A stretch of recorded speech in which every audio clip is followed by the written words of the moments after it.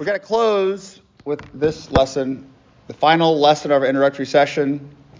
First day, I talked about how you have to have an intersection between morality and spirituality, that too often people separate them, and we're going to see why they're separated, or have they been separated later. We're going to see the origins of it, about how morality became rule and precept-based, and spirituality was sort of separate category, called the interior life. So your moral life was your exterior life, your spiritual life was your interior life, and they were separate. But the authentic Catholic approach is going to be more integral. The two cannot be separated in such a manner. You could study them in separate ways, and it is your interior life. But the moral life is part and parcel of the larger, more overarching spiritual life. And as traditionally we'll say, our moral life should flow from our spiritual life. What's the little catchy phrase that we use for that? Our action flows from our contemplation. Action flows from contemplation.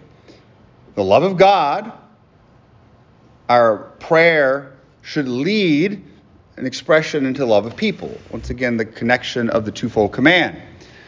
But we've got to be contemplating first.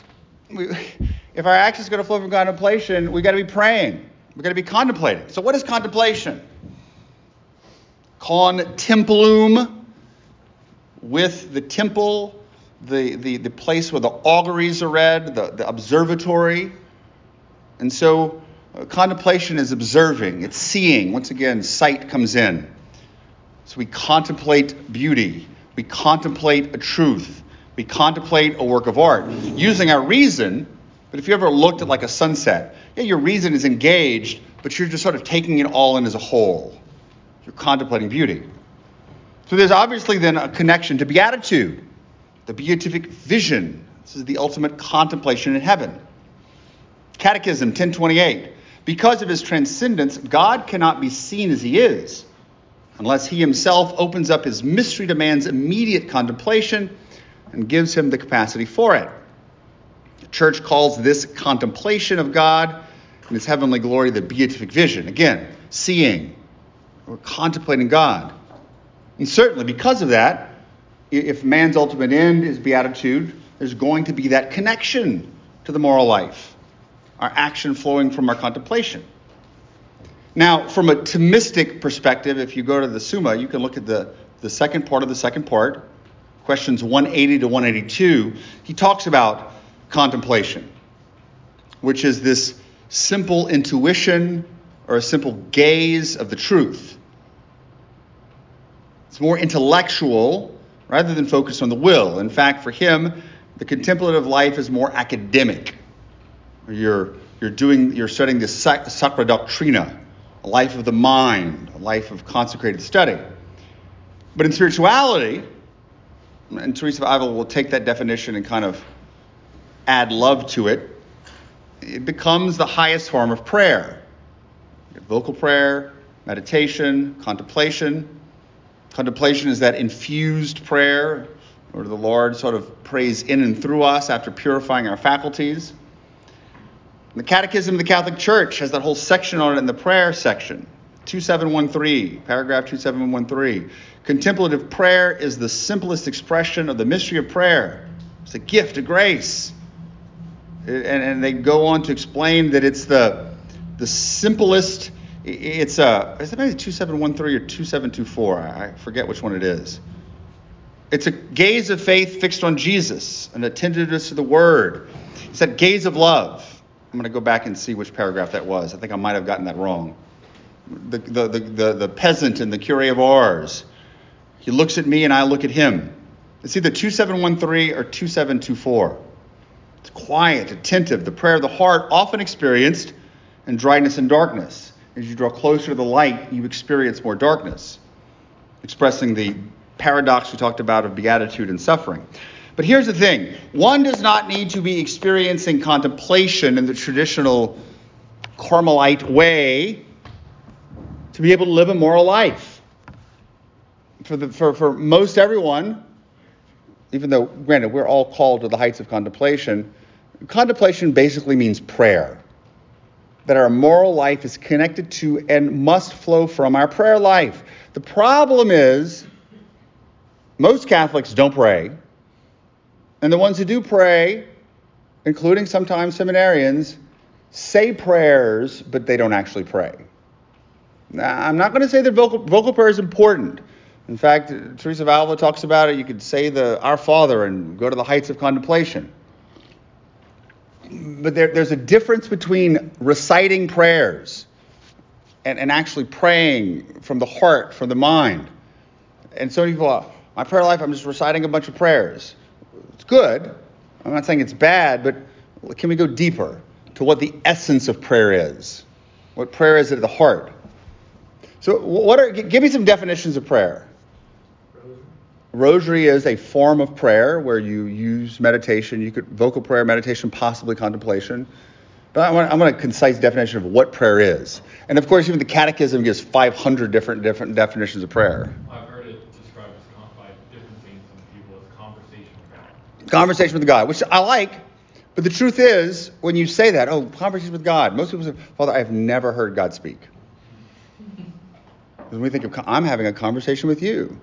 It's good, but I don't know if that's the best definition. Focuses on words too, and most people, sometimes prayer can go beyond words. Give me another definition. Lifting your heart and mind to God. Yeah, I mean, like the élan de corps of Saint Therese, the surge of the heart. It's the lifting of the heart, which I like because it's beyond words. But the problem is, in a certain sense, it's your responsibility. You're doing it. Prayer is putting the onus is put on the individual's shoulders to pray. Let me get one more definition so I can tell you're wrong. Yeah, sure. Not so much definition, but I heard how Mother Teresa said one time in an interview, but someone asked what was prayer like for you, and she said, I simply look at Jesus. Jesus looks at me. Mm-hmm. That's really all she said. I like that. That's her quoting Jean Vianney, and yeah. But still, it's that simple gaze, and I think there's a lot of truth there, as we're going to see. That I kind of like the definition.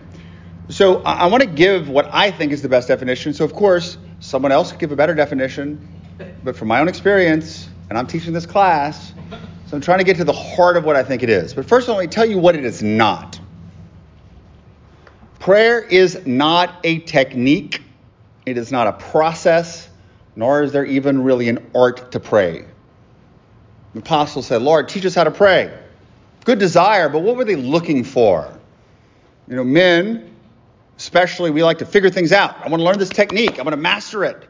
How to have the perfect golf stroke. How to have the best backhand. We want to problem solve. We want to understand. And it's normal. It's good. We have accomplished a lot of things. But we can often take that attitude of wanting to master a technique, of applying technology to a situation to control it, to prayer. So I'm going to learn prayer like I'm going to learn a musical instrument or to play chess. I'm going to get an instruction manual, study the method and mechanics, take time to practice, and I'm going to be a contemplative saint. Well, it's like, when I learned to play tennis or golf, spend time reading, watching videos, want to be the best. And it's that technological mindset that we have where we're going to figure everything out. We're going to apply the scientific method and we're going to practice all the details and we're going to become the best of it. And a lot of the times, though, we do that. Is it because we really want to pray? No, it's because we want to master it. We want to dominate prayer. We want to control it. Often looking too much at results. I'm not really interested in relating to the Lord, but I want to see some results in this prayer. It's like I want to see my golf swing get better. I want to lose some weight by adapting to this exercise routine. And so what it does is it causes I'm not saying we shouldn't read books about prayer, but it causes a risk that prayer becomes more about us, our own growth, rather than encountering God. I want to be able to know that I prayed well. I want some standard to know that. And it gives the illusion that we did it all. I'm not saying that we just sit back, I'm not a quietist, where God does everything. But it ultimately becomes that desire to control our spiritual life or even God in our own life. We look, I'm in the boat. Hey, I got the oars. We're going where we want. No, the Lord wants you to let go of the oars and go out into the ocean. He's going to take you where he wants to take you, but that is often very scary. So the person that I'm going to quote a lot in this is someone an author who's still alive actually, who many of you may never have heard of, but I think is great. Her name is Sister Ruth Burroughs. Remember Sister Ruth? Love Sister Ruth. And her book called The Essence of Prayer. The first half is fantastic. The second half is great too, but it really gets into Carmelite spirituality. So if you're not too into Carmelite spirituality, read the first part. I'm going to give a lot of quotes from her. She says, we have to be willing to let go of our own criterion of what prayer is and what growth in the Spirit might mean. There are all sorts of ways of praying, and there are books of the Lord to direct us to them. Yet these at bottom keep us in the boat. The boat might rock a bit and feel uncomfortable at times, but at least with our method to guide us, we can man it and have some control. Real prayer lets go of the controls. More truly, lets go when they are wrenched away from us. And how often we experience this even to being tipped out into a squall. Oh dear, most of us see this as an unfortunate occurrence that must never be repeated so that we refit our boat and improve our sailing skills to ensure that we have control once more. Look at it in the ways, if you put it into the Carmelite tradition, you're going to get to a point where you can't meditate anymore, where things become dry, and you think, I'm not doing any good, so I'm going to go double down on meditation, and I'm going to double down on vocal prayer, when the Lord's trying to say, I need you to let go of that and go into the darkness. But we're too scared. And so I'm not trying to say that vocal prayer is not good, or that we can't have our own little techniques, but that at the heart is not what it is. It's allowing the Lord to take us in the direction he wants to take us. But this propensity for technique does not work with prayer. Sister Ruth Burroughs again. Prayer is not a technique, but a relationship. What does that also sound like?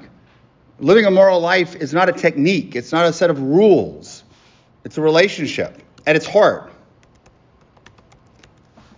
Sister Ruth again, the ultimate thing we must remember, prayer is not primarily something we are doing to God, something we are giving to God, but what God is doing for us.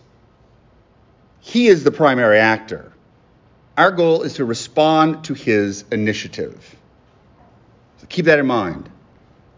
So how do we define prayer? And there's so many definitions. I like this one from Sister Ruth Burroughs. I like St. Therese too, but I like this one.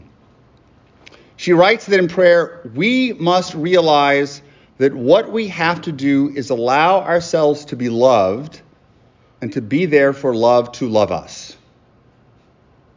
Prayer is at the heart allowing the Lord to love you. At its heart, being present, being open for God to love us, to see us, to know us, to delight in us. This is much more difficult than learning any technique because it takes tremendous honesty, vulnerability, letting go of control, receiving rather than giving. And so it ties us all back to our identity. It ties us back to the twofold commandment. It ties back to everything. Allowing ourselves to be seen, known, and loved by God so we can live in our identity as sons. And that filial morality is going to flow from that. So if that's the case, the filial morality is going to flow from prayer, where we are going to fundamentally experience God's love. As I said, we experience through other people, but we also have to experience through prayer. So keeping that in mind, prayer is basically at its heart allowing ourselves to be loved by God, to be seen by him, for him to know us. And what I'm going to do is, I did mostly spiritual direction for the past several years, and I'm not Padre Pio, I'm not holy. And even with that, I think it wasn't direction that I gave so much. It's saying, these are the essentials of prayer, go figure it out. But trying to be that witness of love, of journeying and accompanying people on their spiritual journey.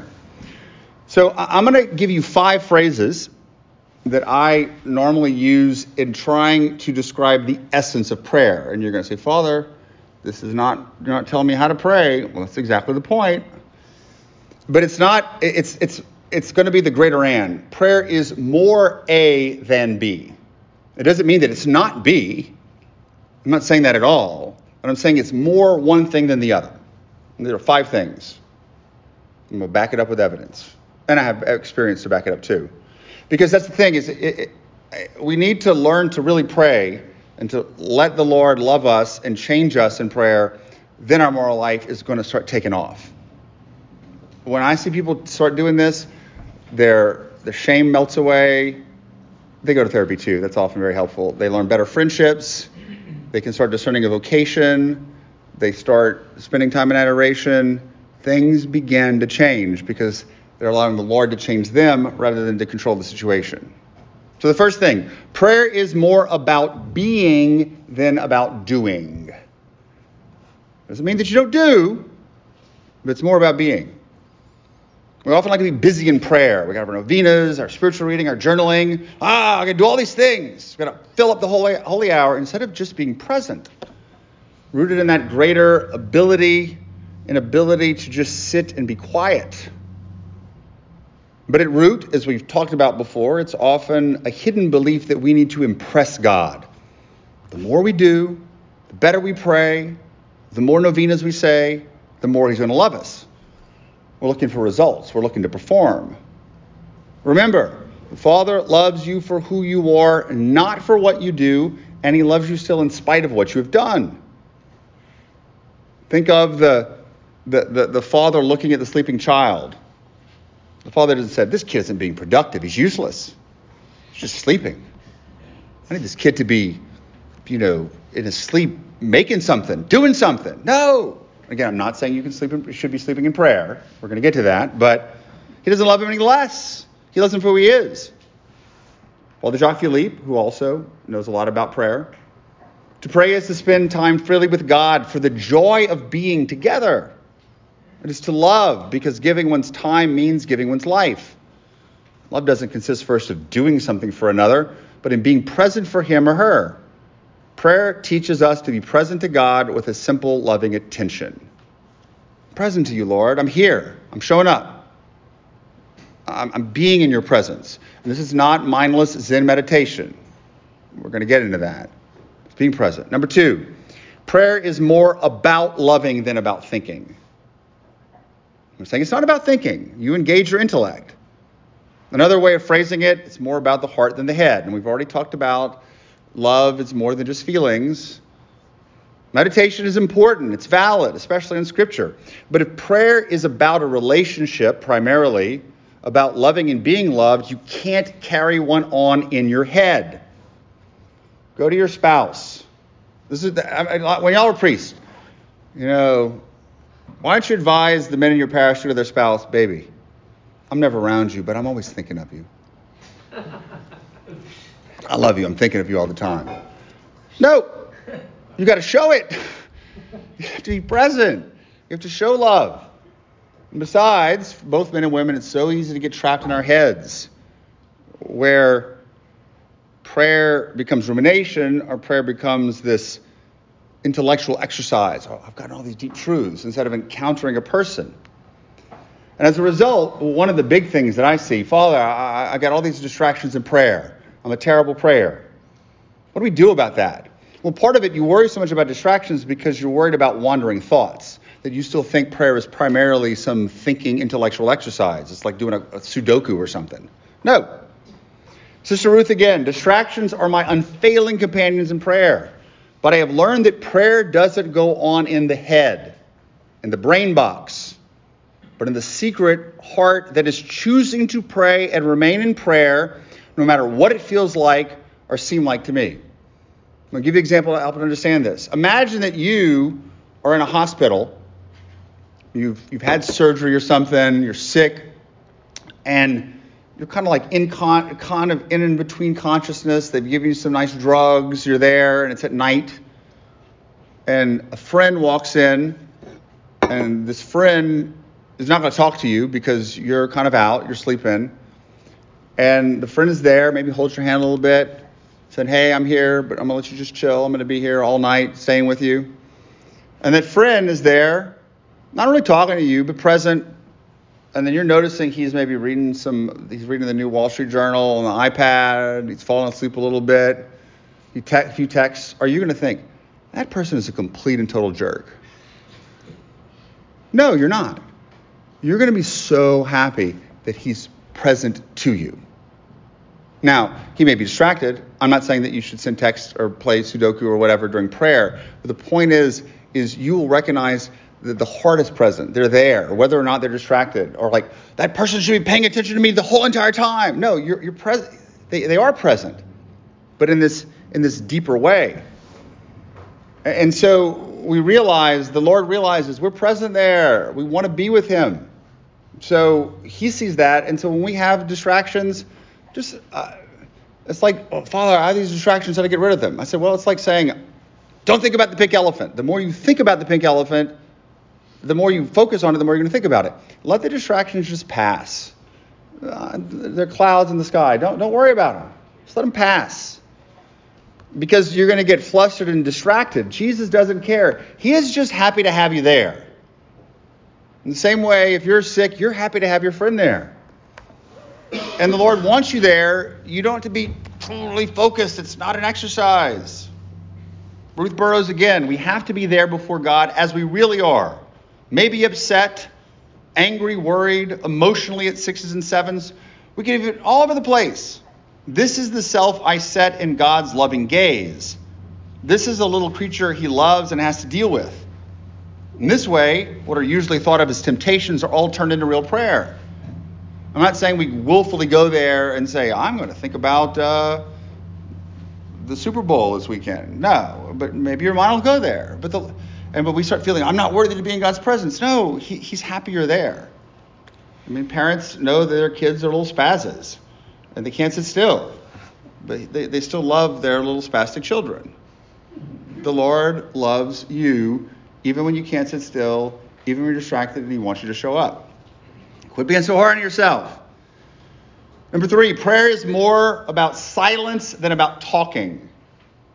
Pagans, they multiply their words. You don't need to. The Lord knows the desires of your heart. The Spirit prays and groanings. But of course, as we said, modern man struggles to be silent. Blaise Pascal, all human unhappiness comes from not knowing how to stay quietly in a room. We need to learn just to be quiet. But it's hard. 10 minutes of quiet. Very, very difficult. Jacques Philippe, besides this prayer of asking, which is good, we should also faithfully practice silent prayer, which is essentially a prayer of receptivity. We take time for personal prayer, for adoration. This is absolutely indispensable, especially today. It's not time spent talking a lot, doing a lot, thinking a lot, but truly time given to welcoming God's presence and faith and love. The most deep and fruitful prayer is the prayer of pure receptivity. We've talked about that. Lord, I'm here, I'm silent. I'm creating the space for you to fill. We're not Buddhist meditation here. We're allowing the Lord to fill ourselves. We're making ourselves open and receptive. Sister Ruth continues this. On our side, prayer is simply being there, open, exposed, inviting God to do all he wants. Prayer is not our activity, our getting in touch with God, our coming to grips with or making ourselves desirable to God. We can do none of these things, nor do we need to. For God is there ready to do everything for us, loving us unconditionally. He's the one who's going to do it. But you've got to put yourself there so he can do it. And you may think he's not doing anything. Therese would go to prayer and she said, I never got any insights in prayer. But what happened is once I left prayer, then I could see the results. I'd have the wisdom. I'd have the inspiration because I put myself to receive that then it could later happen outside of prayer. It's like two friends, two lovers. You could just be quiet together. How many of you ever had those like really uncomfortable periods of quiet where you're like hanging out with a friend and it's just quiet and then you just got to talk. I said, we're just going to be quiet. It's going to be good. No, because you said you asked. No. Yeah, okay, look, yeah. It can be uncomfortable. Sorry, I didn't see anybody's hand go up. I thought y'all were all too busy talking. Number 4. This is so important. Prayer is more about resting than about working. Our hyper-productive attitude seeps into our prayer. We've got to accomplish. So what happens is we begin perceiving prayer as work or a workout. We've got these goals to achieve in prayer. I have these certain standards. I want to see progress. And so what happens is whenever things get hectic, when all the other work gets hectic, what do we do with work? We push it off to the side for something else. For browsing, TikTok for 5 hours. Prayer is primarily about resting in and with the Lord. About finding rest in Him. My favorite passage in describing prayer is the apostles. They go out casting out demons, healing people. What does Jesus say to them? What does Jesus say? Prayer and fasting. Wait. Go do some prayer and fasting. No, that's not it. Come away and rest for a while. Rest. So if a retreat is a period of rest and prayer, why can't every time of prayer be like that?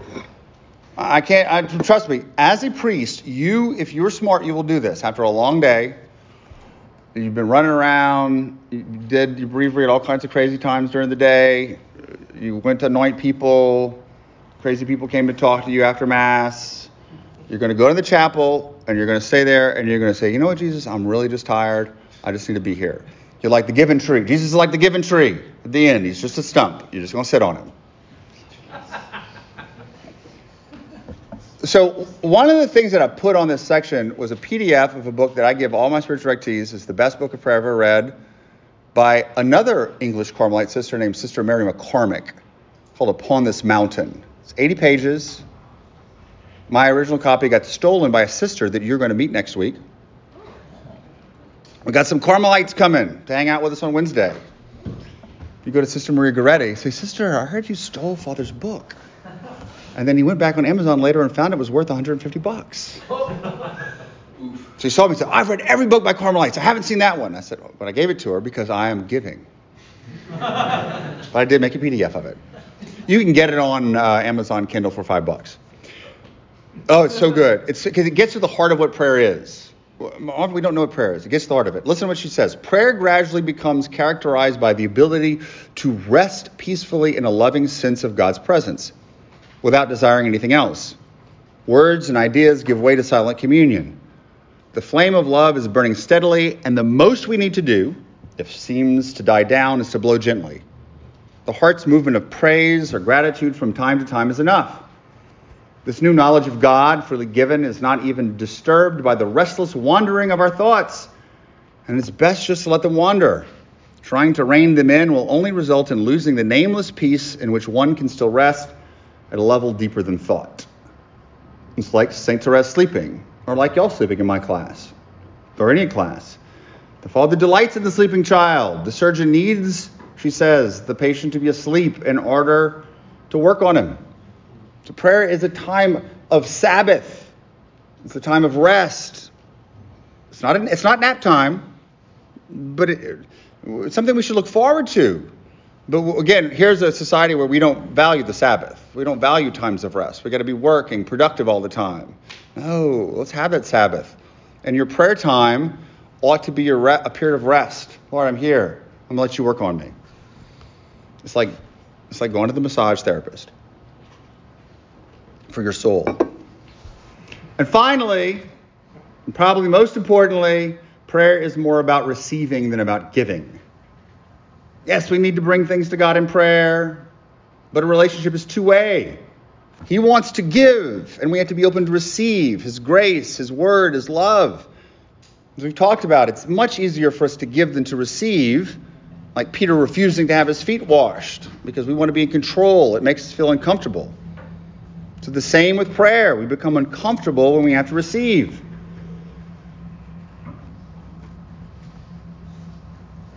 Christian prayer is nothing other than being present to God so that God can give to us. This is Sister Ruth. The only thing that matters is that we believe this and stay there regardless of how we feel or don't feel. I suggest the most profound expression we can give to faith is to set aside an inviolable time each day, no matter how short, when we each deliberately affirm God's absolute love for us here and stay there in blind, trusting faith, receiving it. I'm here, even though I don't feel anything. Trust me, you're not going to feel warm fuzzies all the time. Most of the time you probably won't, but you're here. I would even go further. I would. Prayer is more about receiving than giving, but even more about allowing ourselves to be received. The younger son allowing himself to be received by the Father. The Father just doesn't want to give himself to us. He wants to receive us. Allow ourselves to be embraced and brought into the Father's house. This is the key to understanding prayer. The Lord wants to receive us, whether it be through his sight, through his embrace, through his grace. He waits there. That's what I tell people all the time. I can't find time for prayer. Even if you show up for 5 minutes at the chapel, Jesus is delighted to see you. I mean, think of your best friend or a person you really love that you don't get to see. You get to see it in your face. I'm so excited to see you. Let's talk about it. That's the way the Lord is every time he sees you. Someone had given me this interpretation of the woman from the gospel yesterday with the flow of blood. Jesus knew who she was. He, in his divine intellect, and even with his sort of divine knowledge that came from the beatific vision and his humanity, why did he want to see her? Because he had been waiting all eternity with his human eyes to perceive this woman whom he loved. All of eternity. I've been waiting to see you. So it wasn't a judgment. He wanted to see her. I've been waiting to see this woman. And he actually is able to. That's how the Lord is with all of us. He wants to see us. And if we experience that, then prayer changes. So, of course, I'm just like, these are great 5 points. Father, you didn't teach us how to pray. Well, at least you kind of understand at the heart what I think prayer is. And if we can lean into that, the Lord begins to change us. It's like taking vitamins. You take your little vitamins and then you don't see much difference, but all of a sudden you have more energy. It's like working out. You're working out in the first few days, or you're doing your cardio, you don't see much difference. But all of a sudden, I can run for 5 minutes. I can run for 10 minutes. I can run for an hour. You begin to build up that endurance. It still hurts sometimes, but that's how it goes. So it's from this contemplation, from this prayer, from allow the Lord to love us, work through us, change us, transform us, and our response to that, not just sitting there, but our action flows from it. We mean our moral life should flow from our encounter with God in deep prayer. And as a result of our experiencing God's love for us, our actions will be marked by love for others. This is what happens to people who pray. And we talked about holy people that are more loving people. Father Jacques, the marvel of it is that as we learn to be there with God alone, we learn by that very fact to be there for other people. People with a long-established prayer life possess a noticeable quality of attention, presence, listening, and availability, which people whose lives are given over to activity are often incapable of. Prayer gives rise to sensitivity, respect, and attention, precious gifts for those we may encounter on our way. Think of the people that you know that pray the most and whatnot. They're usually like this. And they didn't read about it in a book. It comes from that encounter. Francis says that the best way we can judge our prayer is by whether or not we show mercy to each other. And I've got a pretty direct quote, actually kind of pretty harsh quote from Thomas Merton, who talks about this. Do you think that the way to sanctity is to lock yourself up with prayers and your books and the meditations that please and interest your mind, to protect yourself with many walls against people you consider stupid? Do you think the way to contemplation is found in the refusal of activities and works which are necessary for the good of others, but which happen to bore and distract you? Do you imagine that you will discover God by winding yourself up in a cocoon of spiritual and aesthetic pleasures, instead of renouncing all your tastes and desires and ambitions and satisfactions for the love of Christ, who will not even live within you if you cannot find him in other people? Who will not even live within you if you cannot find him in other people? Now, then you say, Father, what about like the contemplative nun who lives behind the walls? Granted, you can maybe do that in order to escape people, or the monk. But trust me, after a few days, you get pretty much tired of praying for yourself. And you're constantly interceding for others. That's the people that are interceding for the world. And trust me, if you have any contemplative sisters in your diocese, they know everything going on in the diocese. because people are constantly bringing them prayers, and they learn to intercede by taking up those prayers and offering them to the Lord. The same thing happens with you. Pray for yourself all you want, but the priest is going to allow the Lord to act on them, and he's going to intercede by bringing the prayers, the cares of the people that have been given to him, to him. The friends that you have, the people that are closest to you. Jesus prayed for his apostles the most because they were the closest to him, and his mother. So it's going to flow over. So if we see that we're praying, and granted, we're going to struggle to be patient and kind and nice, and it's going to take your whole life, as we'll see, for this to change. It's a lifelong journey. We're journeying together, being patient with each other. But that temptation that Francis is pretty insistent on, it's not that individual prayer or liturgy or church stuff is not good, but you can use your religion as a wall to shut yourself off from other people. You can. And that's not what parish priests do. You have to raise the bastions. You need your own time for your own interest and rest, recuperation, but there needs to be an availability there, a vulnerability. And so, of course, this brings us back to the primacy of love, relationship, merciful love in the moral life. The source of that love is charity, who is God. We draw from that source from our contemplative prayer, from our receiving his love from others who fulfill that command, and we're changed. And through that, we become holy as God is holy, for God is love. And so if we let him love us in prayer, we become more loving, we become holier, and we're able to shine that through and communicate it to other people. So I know that sounds all mystical and nice. There are so many great books on prayer, and there are different styles and whatnot, and we have to kind of, just like a relationship, every person's relationship is going to be different. Everyone's prayer style is going to be different. And there are going to be struggles, and there's going to be darkness and trials. Well, that's good. You're going to study in your spiritual theology.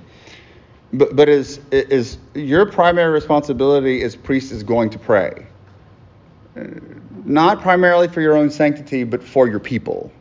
That intercessory prayer, particularly those who are given to you. Yeah, you're going to pray for the whole world. That's the breviary. Go do that.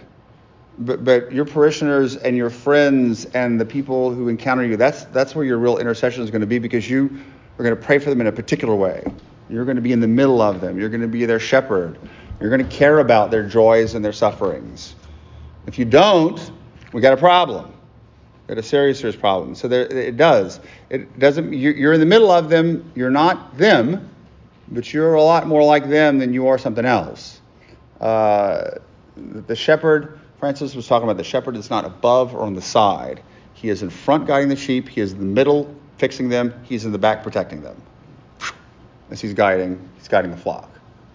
And your biggest duty is going to be prayer. Doesn't mean I'm praying for 5 hours a day and I can't go. No, you're going to go out and minister to people and do all that. But you're going to be bringing their needs as that mediator in the Mass in your personal prayer to the Lord. And you're going to help their moral lives. It's awesome. So, any questions about this? Spiritual theology. It all ties together. It's not a question, but could you just, right before the essence of prayer, you had one of the definitions from a sister, and then you said something like, allow ourselves to be loved, and something about That is from Sister Ruth Burroughs. Could you just repeat that one? Yeah. Prayer is not a technique, but a relationship. Is that it? Yeah, and then a little after that. The ultimate thing we must remember, prayer is not primarily something we are doing to God, something we are giving to God, but what God is doing for us. Is that it? Yeah, I thought it was something about, like, we must sit by love and... Well, when I post the notes, you can read them and see it. Yeah. 1 second.